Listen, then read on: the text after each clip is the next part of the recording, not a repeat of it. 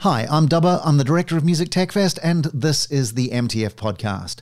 Now, back when I was still a university professor, one of the people I would always insist my students read was Paul D. Miller. His book Rhythm Science was required reading and used the DJ mix and cut-up technique as a template for understanding media, culture, technology, and society. And it also happens to be a very good clue to unpicking how he thinks. And of course, I also always made an effort to work some of his music into my classes, as well as into my old radio shows back in the day, because Paul D. Miller is far better known as DJ Spooky, that subliminal kid. And his avant-garde turntablism broke the concept of genre and the boundaries of hip-hop as he partnered with jazz pianist Matthew Shipp on one record and Slayer drummer Dave Lombardo on the next. He's a polymath, composer, record producer, philosopher, multimedia artist, and writer, and he joined me on the MTF podcast for a chat about Charlie Parker, jogging, musical virtuosity, catastrophic climate change, virtual reality, the Beat Poets, the nature of evil, dressmaking, literacy, polar discovery, social justice, science fiction, subjective reality, the rise of computational power, some book recommendations, the anniversary of the birth of the internet, and a whole lot more that you wouldn't believe we could pack into just a leisurely and thoroughly enjoyable half-hour chat. This is the incredible DJ Spooky. Paul Miller, very, very good to have you here, and thank you for joining us for the MTF podcast. Thanks. It's a pleasure. I've heard great things about what you guys are up to, and it's a pleasure to be here. Fantastic. So you're also known as DJ Spooky and That Subliminal Kid. Where does that name come from?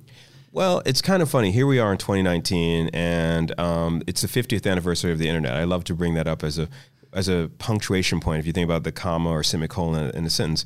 So long story short, William S. Burroughs is a big hero of mine, and he wrote a book that there's a character called the Subliminal Kid. And his books like Naked Lunch and so on are big inspirations for me to thinking about language as a virus. That was one of his main things. Yeah. So 2019 to 1969 and earlier, the Subliminal Kid was a character that kept reappearing in his novels. Right. So he had a novel called Nova Express. And so I just sort of remixed and pulled that nickname from there. Was that kind of cut-up approach to literature something that influenced you when you started approaching turntablism? Oh, my God, absolutely. I mean, the cut-up technique and the way modern memory works, you cannot separate the two because we're all bombarded with fragments. And I think the Beat Poets kind of got that with stream of consciousness narrative. So in the 1950s and 60s, recorded media was not as democratic as it is now. To walk around with a tape recorder like William S. Burroughs and cut up the tapes must have been a radical, vision. But at the same time, Jack Kerouac, Amiri Baraka, Allen Ginsberg, they were exploring language as a kind of a technology. And I think that the Beat Poets really explored the outer limits of poetry and musique concrète recordings, pulling apart sound. That was really a radical vision at that time. So DJ culture, a couple decades later, vinyl had become more ubiquitous and democratized, and you were able to just build your record collection, but you didn't want to play all the songs in your record collection. You would just play fragments. So Grandmaster Flash, Afrika Bambaataa, they set the tone for how I think about social space with sound. But meanwhile, the Beat Poets made me think about the fine arts of the sound, kind of like, so I'm a mashup of those two worlds. Right. The idea of literature and DJ culture and I guess academia all come together. How do you kind of position yourself? What do you describe yourself as, first and foremost? A man of many hats, literally. I have lots of hats. Right. The pun for me is that interdisciplinary art is our vocabulary now. We all are DJs. Everyone is playing with media, fragments, editing. Whether we or not we know it, when we crop a photo, when we pull a sound from a file, when we send a friend an MP3 or whatever format you want. Mm-hmm. So those kinds of remixable and editable experiences are the modern vernacular. So I started out as a writer, artist, and musician, but DJing kind of became the end game of all of that. I grew up in Washington, D.C., and both parents were professors. My mom was a historian of design named Rosemary Reed Miller, and she wrote books. One of her most well-known books is called Threads of Time, 500 Years of Women Designers. Right. And my father was dean of Howard University's law school. So I always grew up in a household that valued design and historical thinking, like nothing just magically appears.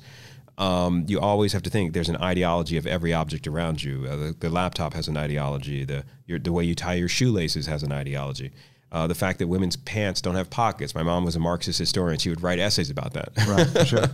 Or sort of Marxist, but I Marxish. I won't split hairs on that one. But at the end of the day, when you have parents who are both really into that, it just sort of sinks into your consciousness that nothing is neutral. Everything carries some complex mechanism of thought, So DJing just seemed to really get that as a basic structural mechanism for thinking about collage, appropriation, and above all, sharing files, music, and so on.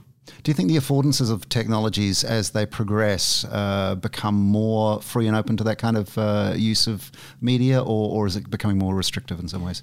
On one hand, corporations are pillaging everything right now, especially if, of course, the Furious Five, Facebook, Microsoft, Google, Amazon, and then occasionally, some of the other ones that sort of build up to the fifth dimension there.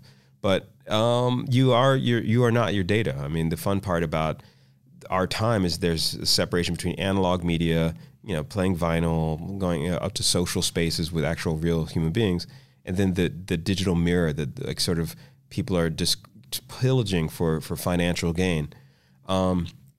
So how does that work with your everyday experience? I mean, this is something I think we're all kind of queasily realizing your data is being used in all sorts of unanticipated ways, whether it be for computational propaganda during the 2016 election, stuff like Cambridge Analytica, or the internet.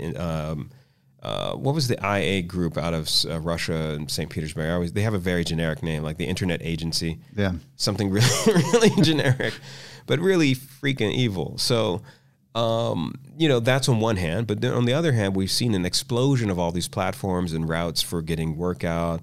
More people are creative than ever before. More people are being freed from the norms of how they think about expression in their work or getting it out. So we're seeing a renaissance of many, many different approaches, but at the same time, there's a Darwinism in effect with all these, like I said, the Furious Five: Apple, Amazon, Microsoft, Facebook, Google, 5 companies that dominate the landscape. Meanwhile, if you're in China, you got the China versions of those: Youku, Alibaba, stuff like WhatsApp, etc. Yeah. Or Tencent, WeChat, that sort of thing. Yeah.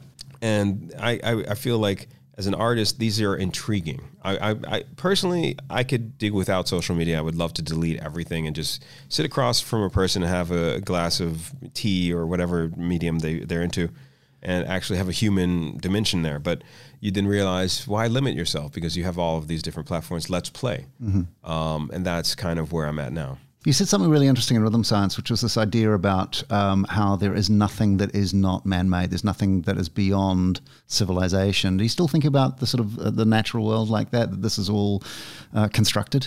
Yeah, looking around us, we're on a skyscraper with a view of Austin, and there's skyscrapers going up every day. Meanwhile, the river and the air systems are polluted and dealing with the Anthropocene era kind of after effect. So how we look at the human imagination and how we think about how it expresses itself in these toxic materials around us, air pollution, climate change. We're literally in the middle of a huge mass extinction that's being caused by human consumption patterns. This is real stuff happening. It's not like anytime I meet a climate denier, it's like trying to argue with your toaster. Yeah. These people are so devastatingly lost in their own delusions about personal agency and their sense of being free of the world. But meanwhile, we are all locked and loaded into a system that we're doing this huge experiment with. Like every screen, we don't even realize how much staring at a screen is messing our eyes up. Or we don't, I'll give you one funny example. In China, they're having an epidemic of nearsightedness because so many kids are staring at screens. Right. So when you think about the heart of your question, it's like, human beings, if we can imagine something, we can usually start moving towards it. I don't know. I think response that goes to the heart of what you're saying is like the Greeks. They never went to Antarctica. They never went to the North Pole, but they named them because they were looking at these star constellations, Arcturus. Mm-hmm. It's just the root word for the Greek term for the bear. Yeah. And the constellation of the bear was how they navigated in the Mediterranean. So that's Arctic, going to the north. But they said, wait a second, if we got the north, we have to have the south too. So they had Antarctic. but they never went to either one. But they had the language to imagine those huge distant spaces. So does that imaginative potential make you hopeful, optimistic about that, or are we doomed?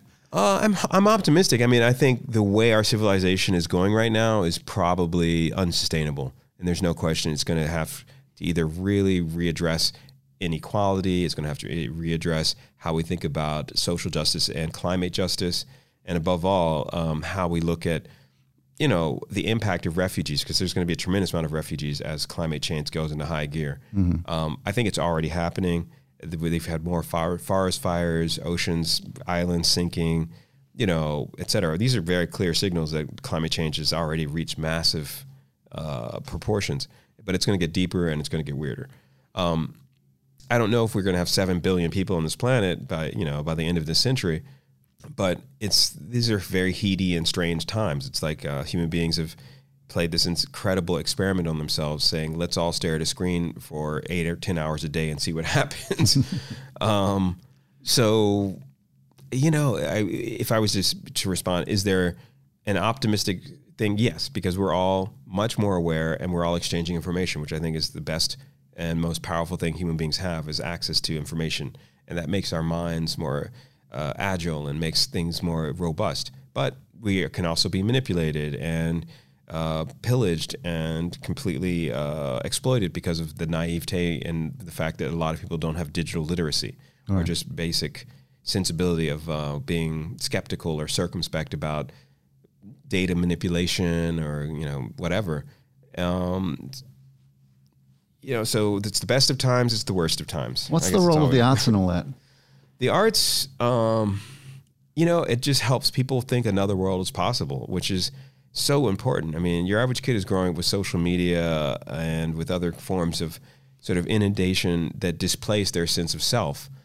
They're clicking like on everyone else. They're always being bombarded with like someone else's lifestyle on Instagram or, you know, whatever. But, you know, the arts really say, look, this is subjective. This is how I'm thinking. This is my emotional space.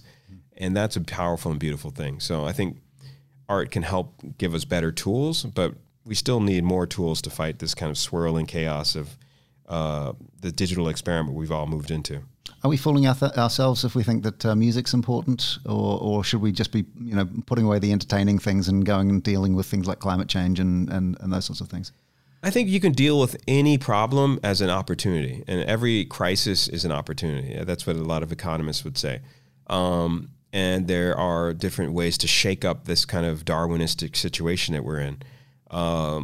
So the good news is, like you're saying, it's like, what's serious, you know, is of course climate change, overpopulation, pollution, and so on. But there's ways that you can address those issues and not have to beat people over the head with it. I think this is where the left has said, look, we can fight by showing facts and data and information. And the right is like, you know what, I don't care about any of that. What's the good story? And say, for example, Trump is a bizarrely perverse story, but he is heady enough for all these right-wing people to follow him like lemmings over the edge of civilization. Right. So how do we deprogram people and give them better places to think? Because that's what's really, I think, critical. That's where you need better storytelling abilities, better, you know, ways of podcasts, whatever. And there's more people listening to podcasts now than ever in history. Well, because people are very interested in information. But how do we activate and catalyze that? That's the sort of, I haven't met a right-wing person that it wasn't open to a narrative. It has to be the right narrative to unlock their strange brain, you know, their locked psychology. And my motto these days, especially all the states that are really red states, right-wing states, are going to be hammered by storms, hammered by flooding, hammered by all the climate stuff that they're denying. And like Alabama just had incredible storms. Meanwhile, their governors and all the senators and everybody's like, there's no climate change, but their house just washed away in a river. So, right. You know, these are things that they're going to have to really think very hard about as they move further down the 21st century timeline. Where's hip hop culture today? Wow, these are great meta questions. Where is hip hop? I mean, part of it is everybody's using the same software to make beats, that, you know, Fruity Loops, Ableton Live, and so on. So you can hear like trap. You know, a lot of the drum beats and stuff have become quite standardized. Same with house, hip hop, techno, dubstep. There's a standardization going on. Same with like the way people are using auto pitch correction to sound like these robotic sing-song voices in so many songs right now. I'm listening to old jazz and dub at the moment, so I'm probably the wrong person to ask. I've been listening to Charlie Parker when my free time, when I don't want to think about electronic music. I'm listening to Charlie Parker's Birds, his stuff. Ornithology, for example, is one of my favorite albums. Yeah. Then on the other end of the spectrum, dub, like Lee Scratch Perry and earlier King Tubby, things like that. So hip hop, it's gotten so commercial and so predictable, and you could do an applied artificial intelligence to analyze, which I actually have done. Long story, but if you go by my website in about a couple of weeks, we're going to have an album that's working with artificial intelligence to generate electronic music for a project called, The Invisible Hand. So we're going to be doing generative adversarial networks to actually make better beats or better voices or better styles. Because there was a moment where it looked like jazz and hip hop were going to intersect, and then there was this kind of trajectory we imagined where it was going to sort of let go of 4/4 rhythms or predictive melodies and those sorts of things. But it didn't seem to happen. It seemed to be like there was a kind of brief brush with the sort of the aesthetics of jazz. Have a saxophone solo on it or something. But then it sort of departed ways again. It ricocheted. Yeah. I mean, they collided cross-sectioned wise, and then like the collision spun both vehicles off, into a different trajectory. I think jazz took more from hip hop than hip hop took from jazz. That's a good one. There's an argument there. I mean, say for example, Nas, his father was a blues musician, or if you look at like, other pop producers like will.i.am or even someone like Moby, most of their stuff does not have a jazz kind of component. But then on the other hand, DJ Premier, The Roots, these are really important tastemakers in the medium. I'm on more of the avant-garde side of stuff, so I'm agnostic about any particular zone. But yeah, a lot of jazz musicians never quite got into hip-hop in the same way. Mm-hmm. But you're right, they took the 4/4 tempo, they took other kinds of minimalism approaches. And I think it's been a very fruitful crossbreeding. It depends on what people are into. I love Pete Rock and CL Smooth. They sample old jazz all the time. And some of their albums are still just classics of the 90s. And I feel like Grandpa now is saying, the 90s. And like then you realize there's actually, the 90s is still really popular. People won't let go of the 90s hip hop thing. Tribe Called Quest is jazz, definitely. Yeah, for sure. And so on and so on. And then you look at the contemporary London jazz scene, for instance, and it's infused with hip hop. Mm-hmm. And so it's really interesting that there was the dialogue at some point that both parties went away with stuff. Turntablism, particularly, I'm also interested in, because that was something that was, there was Doug Prey's documentary that came out, and then there was a sort of an explosion, and people were buying turntables, the rest of it. Where is turntablism at now? Wow, it's getting deeper in the rabbit hole here. All right, so turntablism in one level kind of went to a bedrock of like, there's now all these DJ schools everywhere, DJ Academy and so on and so on, Scratch Academy, which is great. On the other hand, it doesn't have the same gravitational pull as it did in the 90s and early 2000s. On the other hand as well, vinyl has reached epic levels of sales. In fact, many people are saying it's single-handedly saving a lot of the music industry. So those are all good things and very positive things. I think that sometimes mediums become very popular, but the skill set to get in there and get creative, it takes a couple months of just figuring it out, and then a couple of years to get mastery. So most people have the attention span of a gnat. Mm-hmm. They're not really going to lock in on something that takes so long. Even playing guitar, you could probably be up and running within 2 or 3 weeks of practice. DJing and having a good feel for scratching and having a good feel of the sensibility of what makes sense over a beat or over a certain style of scratch, that takes a while. And you have to listen and listen and listen. Same with guitar playing too, don't get me wrong. I was going to say, if it only takes a couple of weeks, I'm doing something really badly wrong, because I've had 35 years of not being very good at the instrument. So wow. It's a bit disappointing on that front. So it's really interesting that there are all these kind of artistic expressions and outlets and so on. But one of the things that I think technologies are doing, particularly from a music creation perspective, is that they're lowering the entry barrier for people to be able to make things that sound good to them. Right. It's not like sort of picking up a violin and spend three years sounding awful before you can play something. But I guess taking away a little bit of the virtuoso side of things as well. Do you think that there's, there are people who say learning a musical instrument should be hard. Do you go along with that? Well, there's people like Malcolm Gladwell with his 10,000 hours rule, which I think is actually a good baseline. I don't think it gives you mastery per se, but it gives you a sensibility. In order to have a good sensibility, you need to have a good vocabulary in whatever medium. You got to sit down and listen to old records. You got to catch up on new stuff too, but then build a vocabulary of just sound and listening. I call it the art of listening. I listen to music quite a bit, but at the moment I'm exhausted from contemporary stuff, and I've been listening to old jazz. Rob Swift did a scratch routine a while ago that always stuck with me, where he scratched the same as a horn solo from Charlie Parker, which was great. For me, the sensibility of something versus the mastery of something, we're going to be moving in like light speed, hyper speed, where you got to imagine violins have had centuries of development, guitars have had centuries of development, whereas the software is changing every couple of weeks. Right. We barely had time to be, because the software and the medium and everything is changing. The turntable's only been around for, a couple decades. So all of that is to say that these instruments, even half the keyboards everyone's using, have just been around briefly. I mean, Bob Moog invented the Moog keyboard in the 60s. Raymond Kurzweil invented the Kurzweil keyboard in the 80s. Casio, Akai as the samplers. All of that stuff is within just a couple of decades. Right. So how deep can it get in that short amount of time? Whereas violin, cello, those instruments have had hundreds of years. And again, it's you're walking a delicate line with saying what your taste is too, because some people might like the fact that it sounds crazy and you're sampling and cutting up a cello, or some people might really want a pure Yo-Yo Ma recital that's crystal clear Bach concerto or something.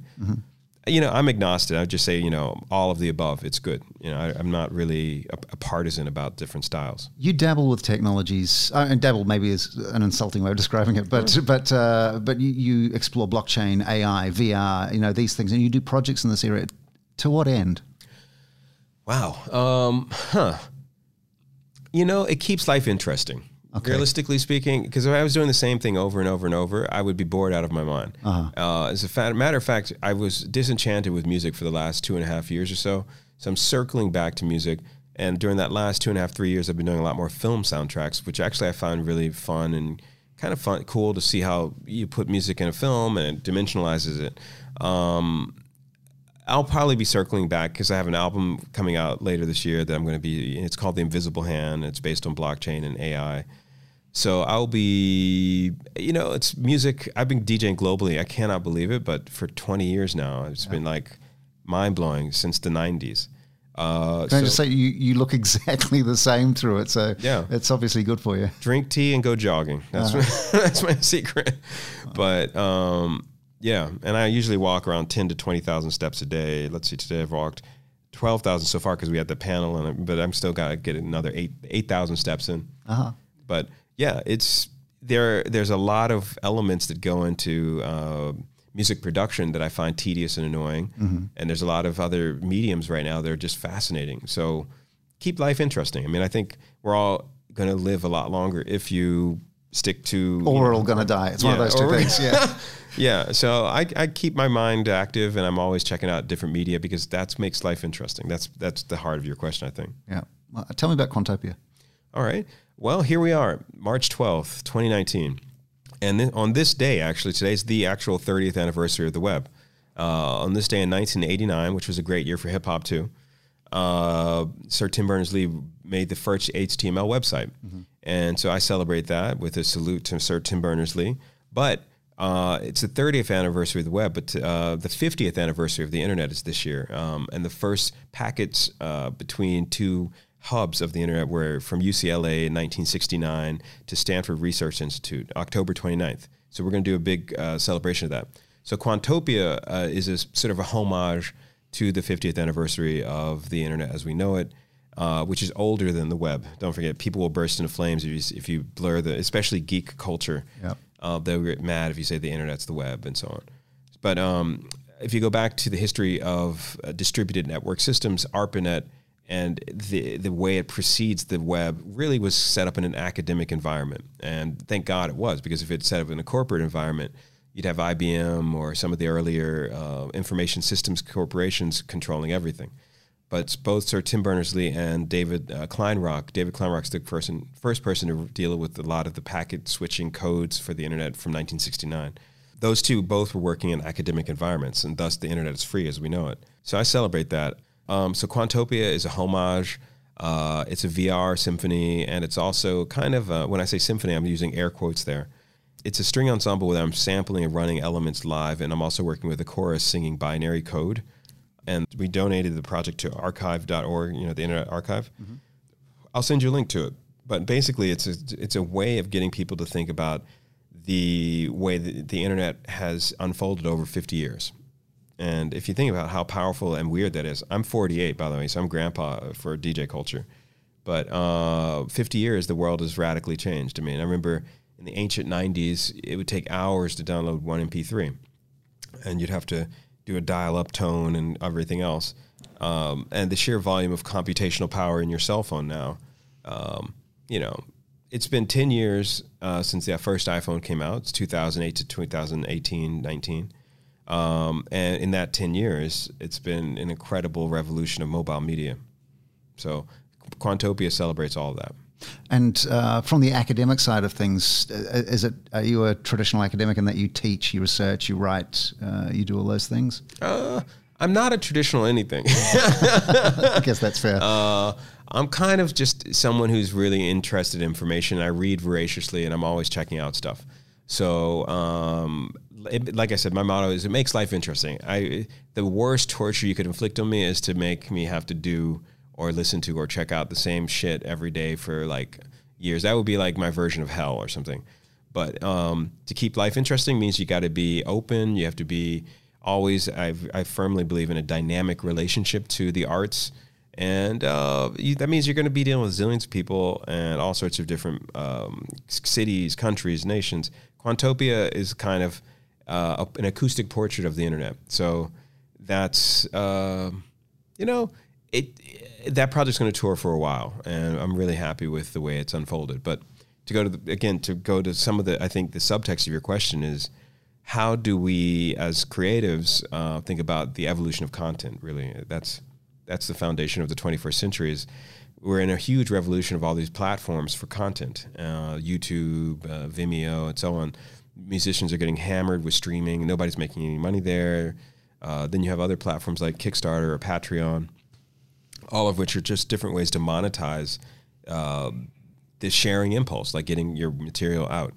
And these are things that are lingering over. I'm in the final days of this last album, so I'm just trying to get my thoughts together on that. And, so these are questions I ask myself too. All right, let's end. You can set us some homework. What should we go read off the back of this interview? Wow. Okay. I read a lot. So I'm going to narrow it down to 4 books I think are great. Anything by Cory Doctorow. I'm a huge fan of his work. There's also a new book by Shoshana Zuboff called The Rise of Surveillance Capitalism. Really sharp and deeply insightful book about, surveillance capitalism. You are not your data. I'll just leave that one with there. And then I'm rereading some science fiction classics. Because there's the Alita Battle Angel that came out, yeah. I went back to reread the comic book, that manga that's based on. It's kind of fun. And then I'm rereading Alastair Reynolds, who's a Welsh science fiction writer. He has a book called The Terminal World that's set in the distant future where Earth has been devastated, and there's people live in this crazy city that's a vertical city that's highly stratified, and on each level only exists certain kinds of technology. It's highly regulated, dystopian novel, bizarre, interesting. I like his work a lot. I'm also rereading Neil Stephenson's Snow Crash, just because the world feels a more and more Snow Crash vibe, especially with computational propaganda and the sort of the politicization of memes and the way memes kind of loop people into this different trances of information that, like Fox News or whatever. Those are 3 books, or kind of, a cluster of books that I think are interesting. Also, what's his name? He did this book, The Uninhabitable Earth, Wallace. That's a brilliant book. And he's doing some really sharp stuff with thinking about radical and drastic climate change. David Wallace Wells, The Uninhabitable Earth. Right. pretty grim, but sharp. Him and Shoshana Zuboff. If you're going to think that these are all going to be like everyone singing happily as we dance in the garden of the Wizard of Oz or something, it's much darker than that. But with the soundtrack of Lee Scratch Perry and Charlie Parker, it seems like a nice way to do it. Yeah, well, I'm on an airplane every 2 or 3 days, and it just makes life bearable. I mean, the first thing I do is when I get into a new hotel, is drop my bags, usually go for a 5 to 7 mile run, then catch up on zillions of messages, emails, and so on. And I don't like jogging with headphones, but a lot of people do. Yeah. But I will listen to music when I'm writing or working. Paul, thanks so much for being with us today. All right, it was a pleasure. Let me know how all this goes. The brilliant Paul Miller, a.k.a. DJ Spooky. And that's the MTF podcast. You may need to go back and listen to this one again a few more times. I certainly have. And while you're at it, feel free to share, like, star, rate, review, and above all, subscribe wherever you get your podcasts. It's free, and it just means that next Friday and every Friday after that, the next episode will just be delivered straight to you with no hassle whatsoever. In the meantime, have a fantastic week, and we'll talk soon. Cheers.